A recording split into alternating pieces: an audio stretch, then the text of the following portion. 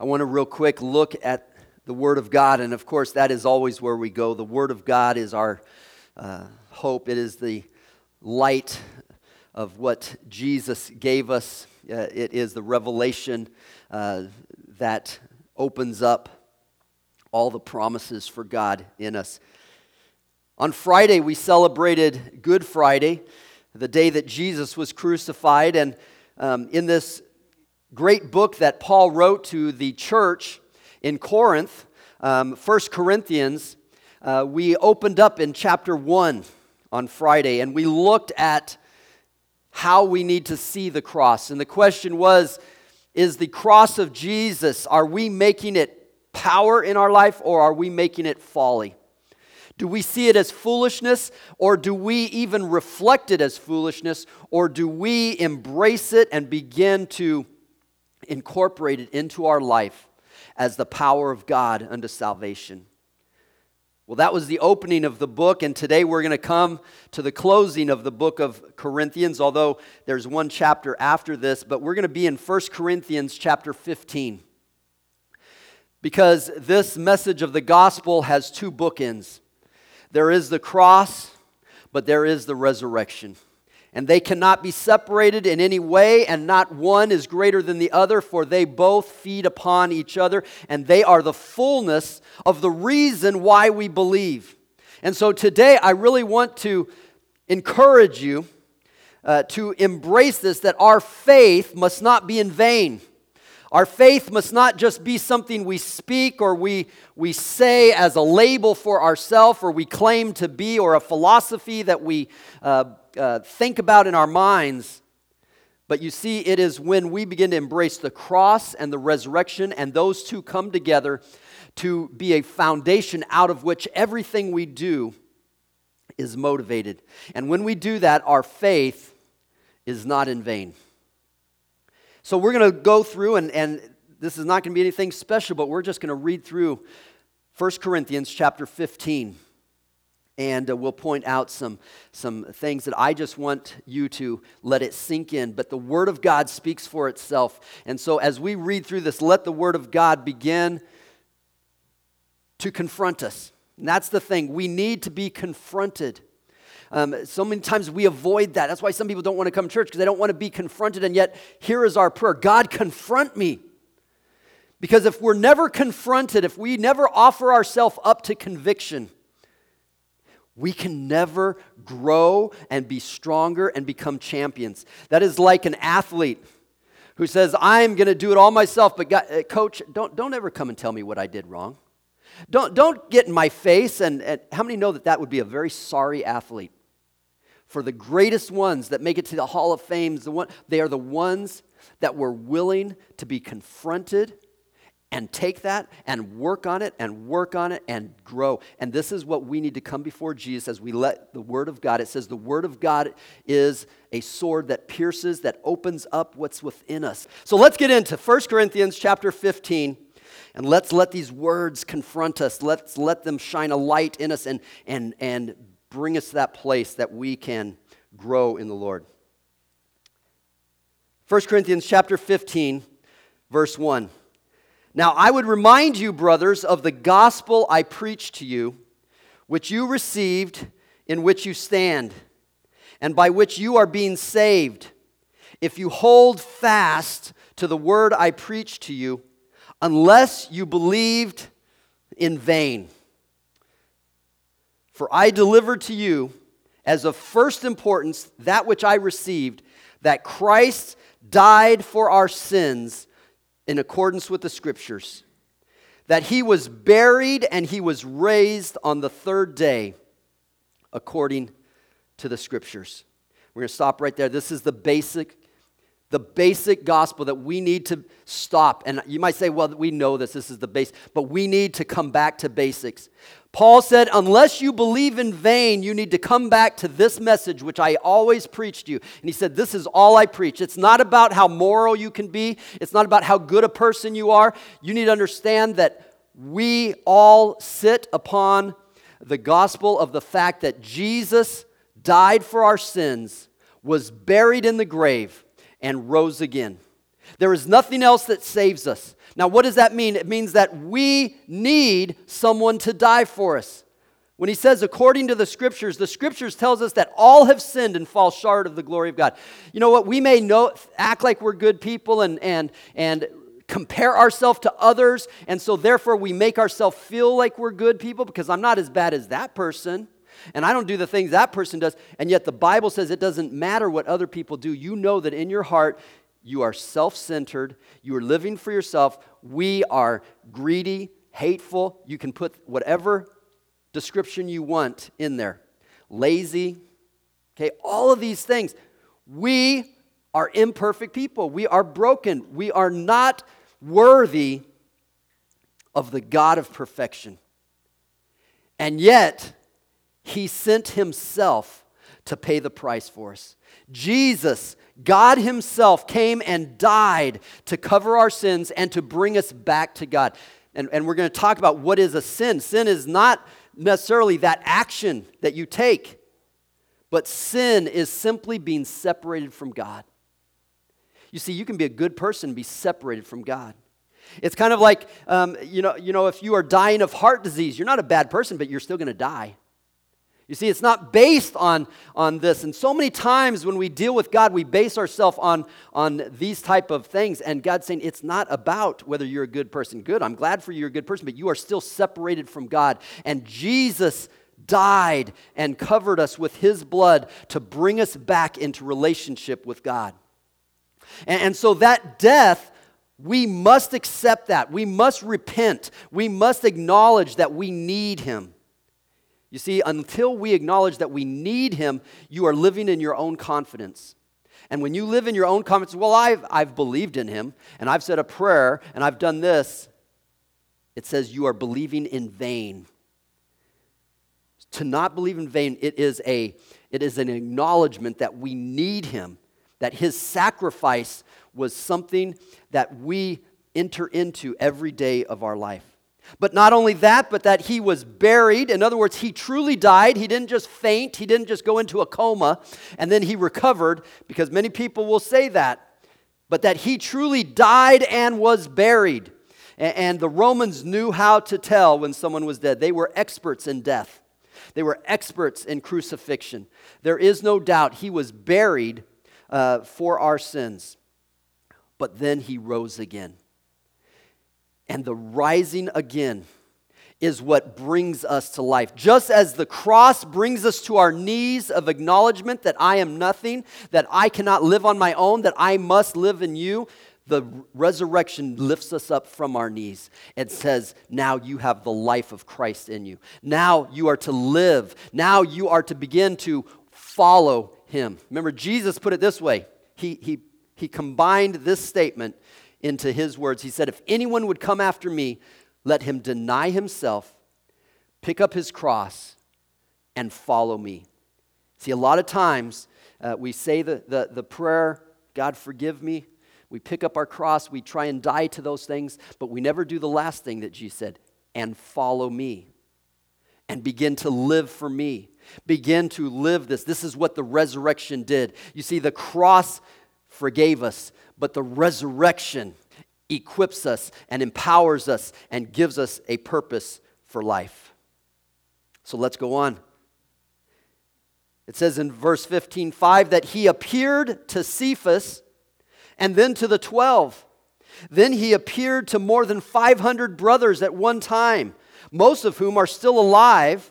Now He's talking about when He was writing this. And He was writing this as a letter that was circulating, that everyone was hearing this. This was a public acknowledgement, although some of them that saw Him have now fallen asleep. Then He appeared to James, and then to all of the other apostles. Last of all, as to one untimely born, He appeared also to me. For I am the least of the apostles. I am unworthy to be called an apostle because I even persecuted the church of God.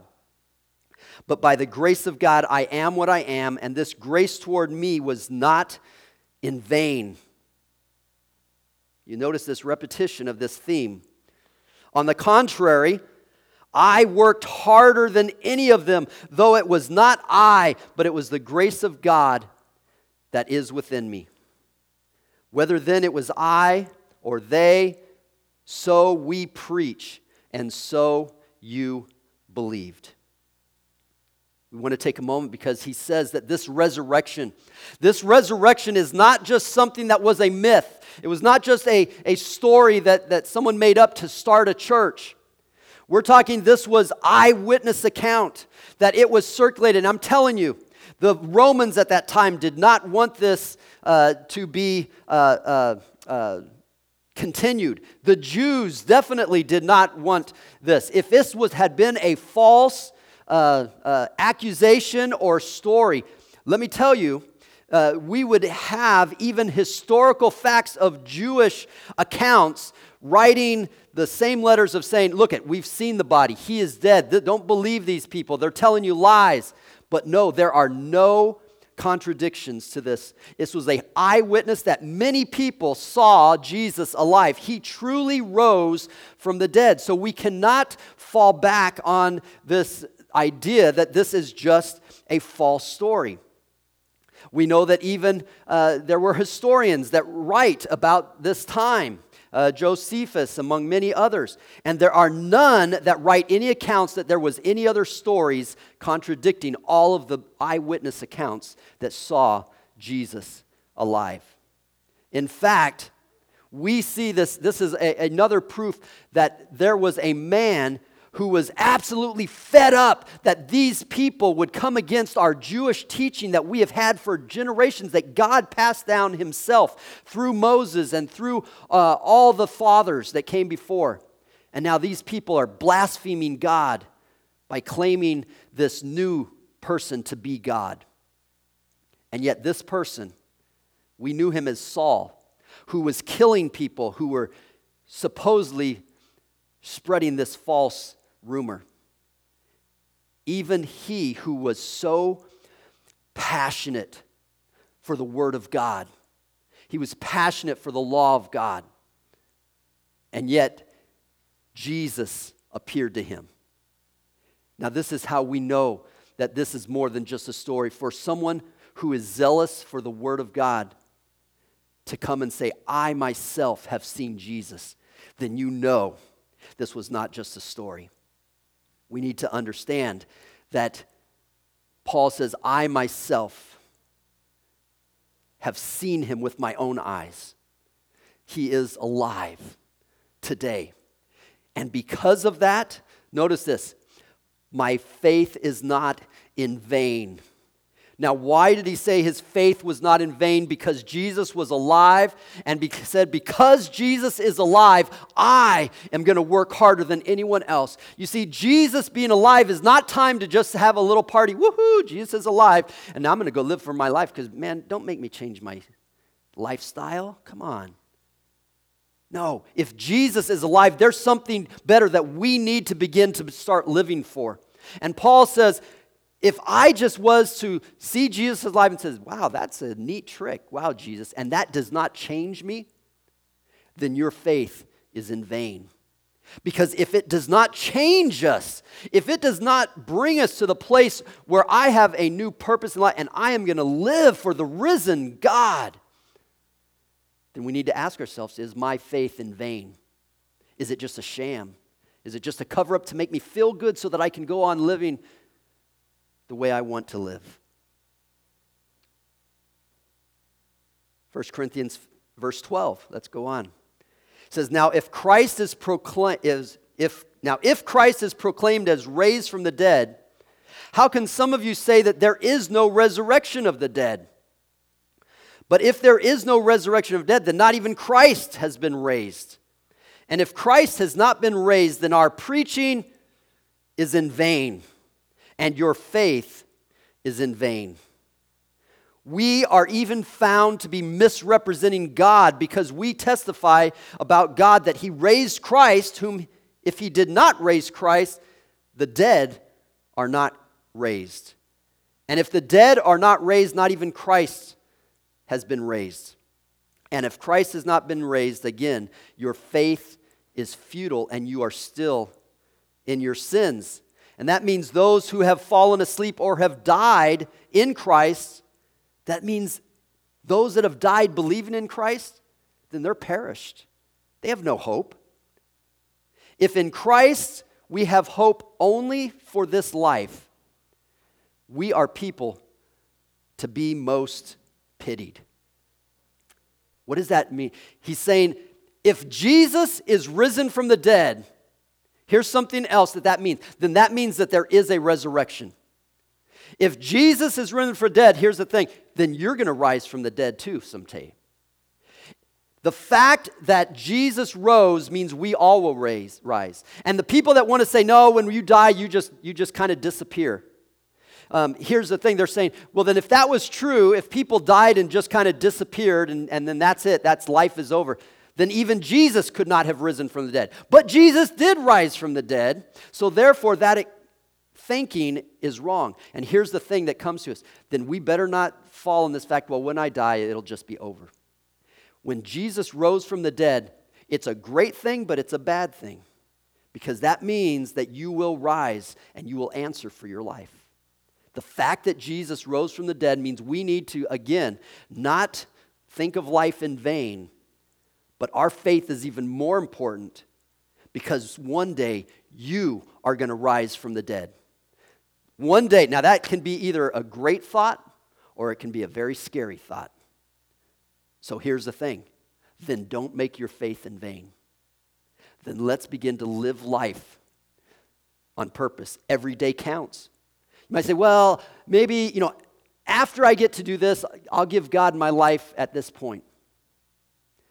Are you guaranteed you're going to make it there? We are not guaranteed tomorrow. We need to begin to take every day as valuable, as purposeful. And it says that if we only live for Christ for today, if it's just about being good in this life, you are most pitiful. Because see, what we are living for, what we are preparing for, what we are living for now is for the resurrection. Because that's when real life starts. You see, we don't serve Christ just so that we'll have a good life now. We serve Christ because there's a better life coming. And I'm preparing for it, and I'm making way for it, and I am journeying towards that. Verse 20. But in fact, Christ has been raised from the dead, and he is the first fruits of those who have fallen asleep or died. For as by a man came death, by a man also came the resurrection of the dead. For as in Adam we all die, so also in Christ shall all be made alive. But each in his own order. Christ was the first, then at his coming, those who belong to Christ will rise. Then comes the end, when he delivers the kingdom to God the Father, after destroying every rule and every authority and every power. For he must reign, this is talking about Jesus, until he has put all his enemies under his feet. And the last enemy to be destroyed will be death. For God has put all things in subjection under his feet. But when it says all things put in subjection, it is plain that he is accepting the person who put things under subjection. In other words, the Father put everything under Jesus. So that does not put the Father under Jesus because he's the one that gave everything to Jesus. And when all things are subjected to Jesus, then the Son himself will also be subjected to him, the Father, who put all things in subjection under him, that God may be all and in all. Otherwise, what do people mean by being baptized on behalf of the dead? If the dead are not raised at all, why are people baptized on their behalf? Now, Paul is not agreeing with it. He's saying even people who don't believe in God, they do crazy things like baptizing themselves for the dead. Paul is not saying we should do that. He's just using that as an example. If they do that, then there's something in them that they realize that there is something after death. And why are we in danger every hour? I protest, brothers, by my pride in you, which I have in Christ Jesus our Lord, I die every day. What do I gain? If humanly speaking, I even fight with beasts in Ephesus, if the dead are not raised. If the dead are not raised, let us eat and drink, for tomorrow we die. But do not be deceived. Bad company ruins good morals. Wake up from your drunken stupor, as is right, and do not go on sinning, for some have no knowledge of God, and I say this to your shame. So Paul says, we are going to rise from the dead. But here's the thing. God is going to put every living thing under the subjection of Jesus. And we will not enter into the glorious inheritance that God has created for us until all those who have rejected Jesus, it says, are destroyed and subjected and put away. For God is going to be above all and in all. And so he says, so therefore, wake up and stop sinning. It says if we are going to rise from the dead, and if you have the hope of resurrection, then we need to wake up and stop living a life of sin. And again, we look back at sin. What does that mean? You might say, well, I'm not living a life of sin. I'm a good person. Sin means separated from God. Stop living a life as if God is not your Lord and your King. If you live your life to yourself, you make your own decisions, I'm going to make my own way in life, then that is what the very definition of sin is.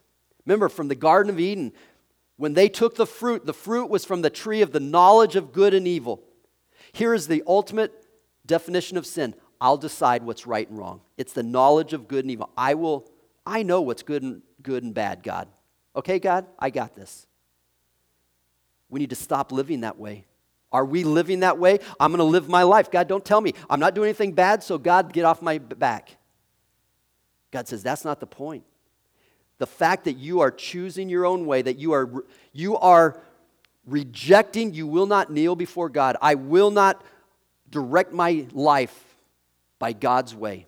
I will not bring God into my everyday life. I will not change my schedule for God. I will not change how I spend my money for God. I will not change who I spend my time with for God.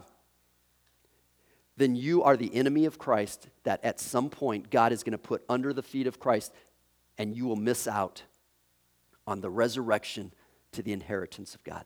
This is what sin is. See, this is why it's so easy for people to feel good about themselves, because they have the wrong understanding of sin.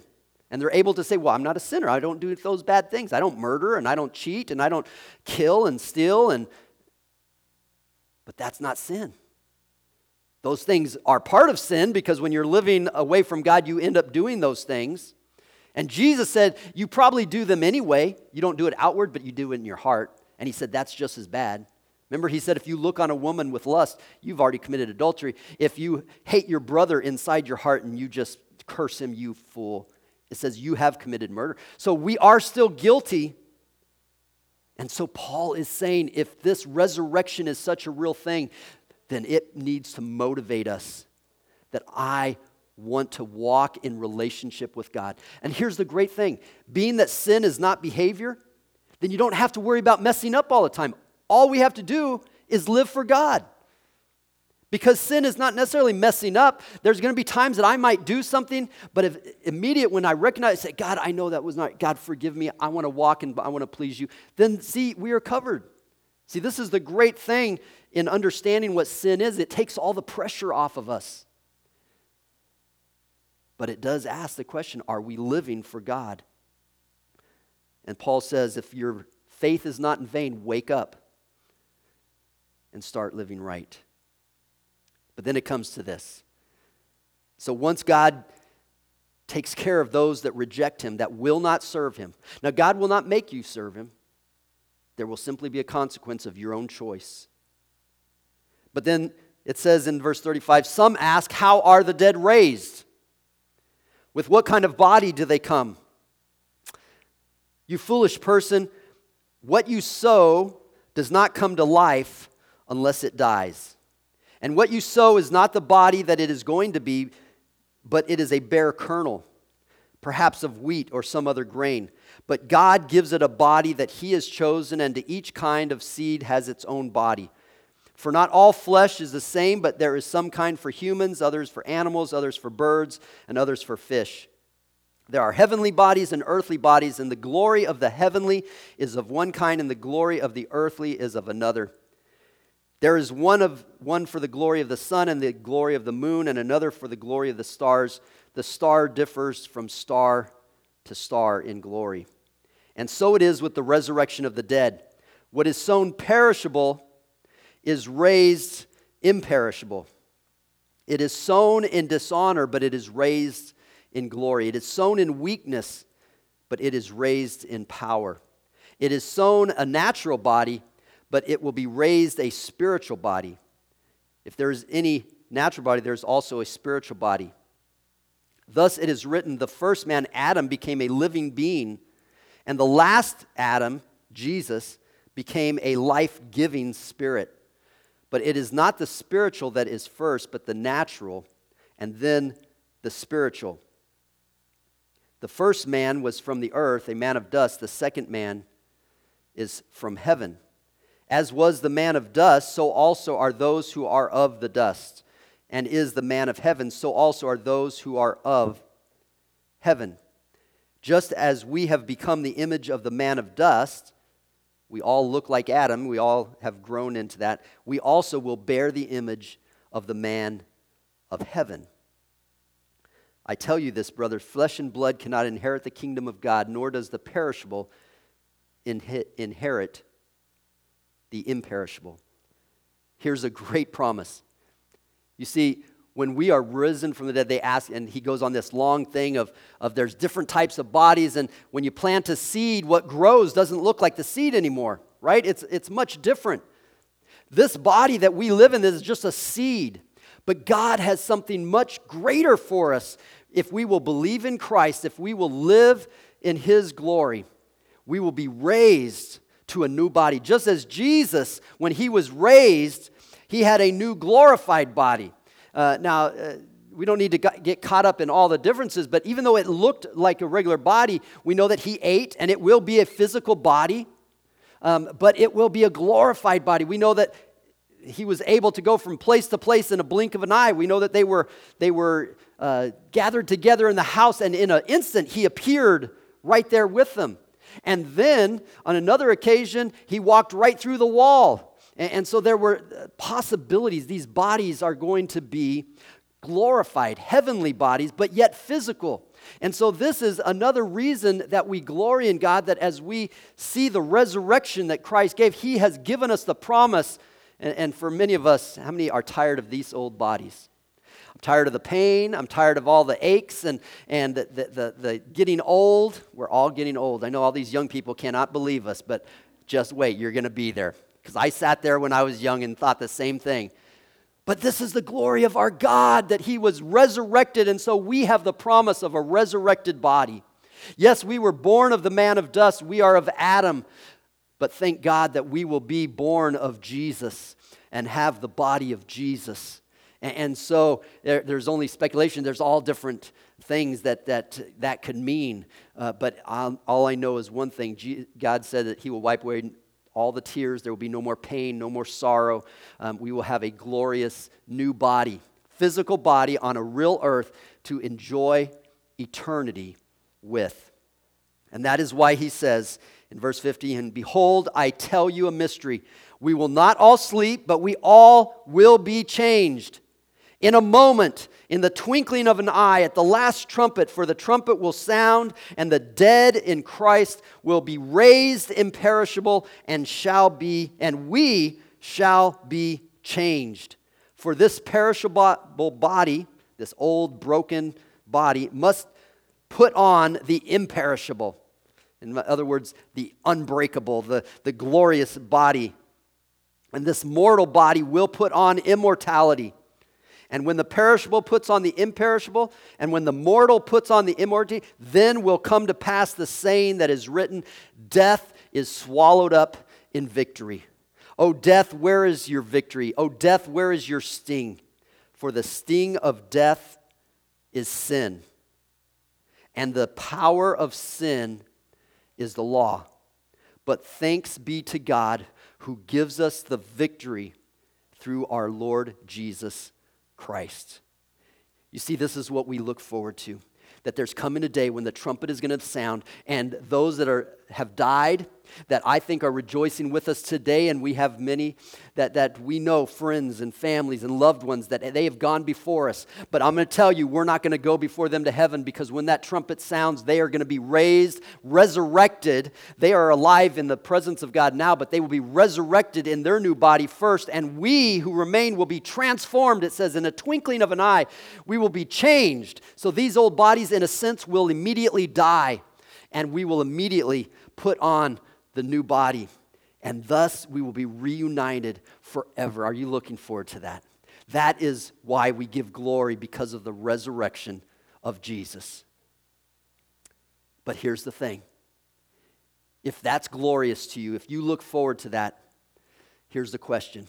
Then don't let your faith be in vain. Then don't be continuing to live a life separated from God.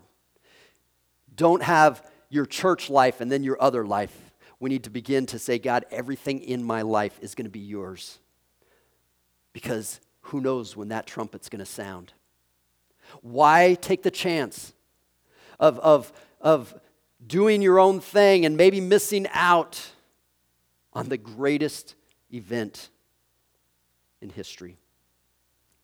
This is why he closes with this verse. Therefore, my beloved brothers, be steadfast, immovable, always abounding in the work of the Lord, knowing that in the Lord your labor is not in vain. Here's his encouragement today.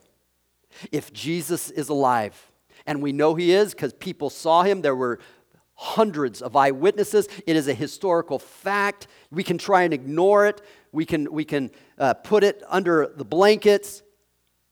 But he was risen, which means you will be risen. So therefore, let's be steadfast. Let's be immovable. In other words, commit yourself. I'm sorry, it takes discipline, yes. And you might have to miss out on some things of this world. But the few things that you miss out on, the things of this world, God says this, I'll make it up to you. Do you trust me? This is what he told his own disciples. His own disciples said, we've left everything. We don't have the fun like all the rest of our family. They're doing all their stuff, but we've even left our family. Jesus said, don't worry. I will make it up to you. Many of us, you're living like you don't believe Jesus will make it up to you, and so therefore you refuse to miss out on things of this world. Well, the problem with that is when you refuse to accept Jesus' promise, then you will miss out. You just won't miss out on the things of the world. I hope you really enjoyed them, because you will miss out on the things of eternity. So he says, always, always be abounding in the work of the Lord. You know what that means? Live for the Lord. Live for him. And there will be joy in your heart. And God will give you purpose and joy and hope and a future. Be abounding, because when you live for God, this is what he says, and here's what we talked about all day long. When you live for God, you will know that your labor is not in vain. You see, you want your faith not to be in vain. You want the resurrection of Christ not to be in vain. Then let's begin to live for him. You don't have to worry. It's not with fear, am I going to mess up? No, if you're living for him, if you love him, and if you just live in relationship with God, there is no fear, because he is like that good coach. When we mess up, that's okay. That's a learning experience. He will come in, and there's no condemnation. He doesn't condemn us for not being perfect people, but he will come in and walk with us and train us and transform us and change us and encourage us, because that's what a good dad does. But let's put all of our heart into it. Let's be like Paul and say, I'm going to work harder than anyone else to honor my dad. I want everyone that looks at my life to see my Father. When they see what I do, I want them to know that I do that because Jesus is risen. And someday I will rise with him. And when you do that, you will know that your labor is not in vain. Because God will make up for everything that you think you missed out on. And you probably didn't miss out on what you thought you missed out on. It won't be in vain. Because when God gives you what he has for you, you will say, oh my gosh, if I would have known this is what it's like, I wouldn't have done any of that other stuff. So people, let's begin to realize that God is a good God, that his promises are not in vain, and so let's live our life in light of the resurrection. Jesus died on the cross, was buried, and rose again. And because of that, let's live our life not in vain, but in the glory of Christ. Bow your hearts with me.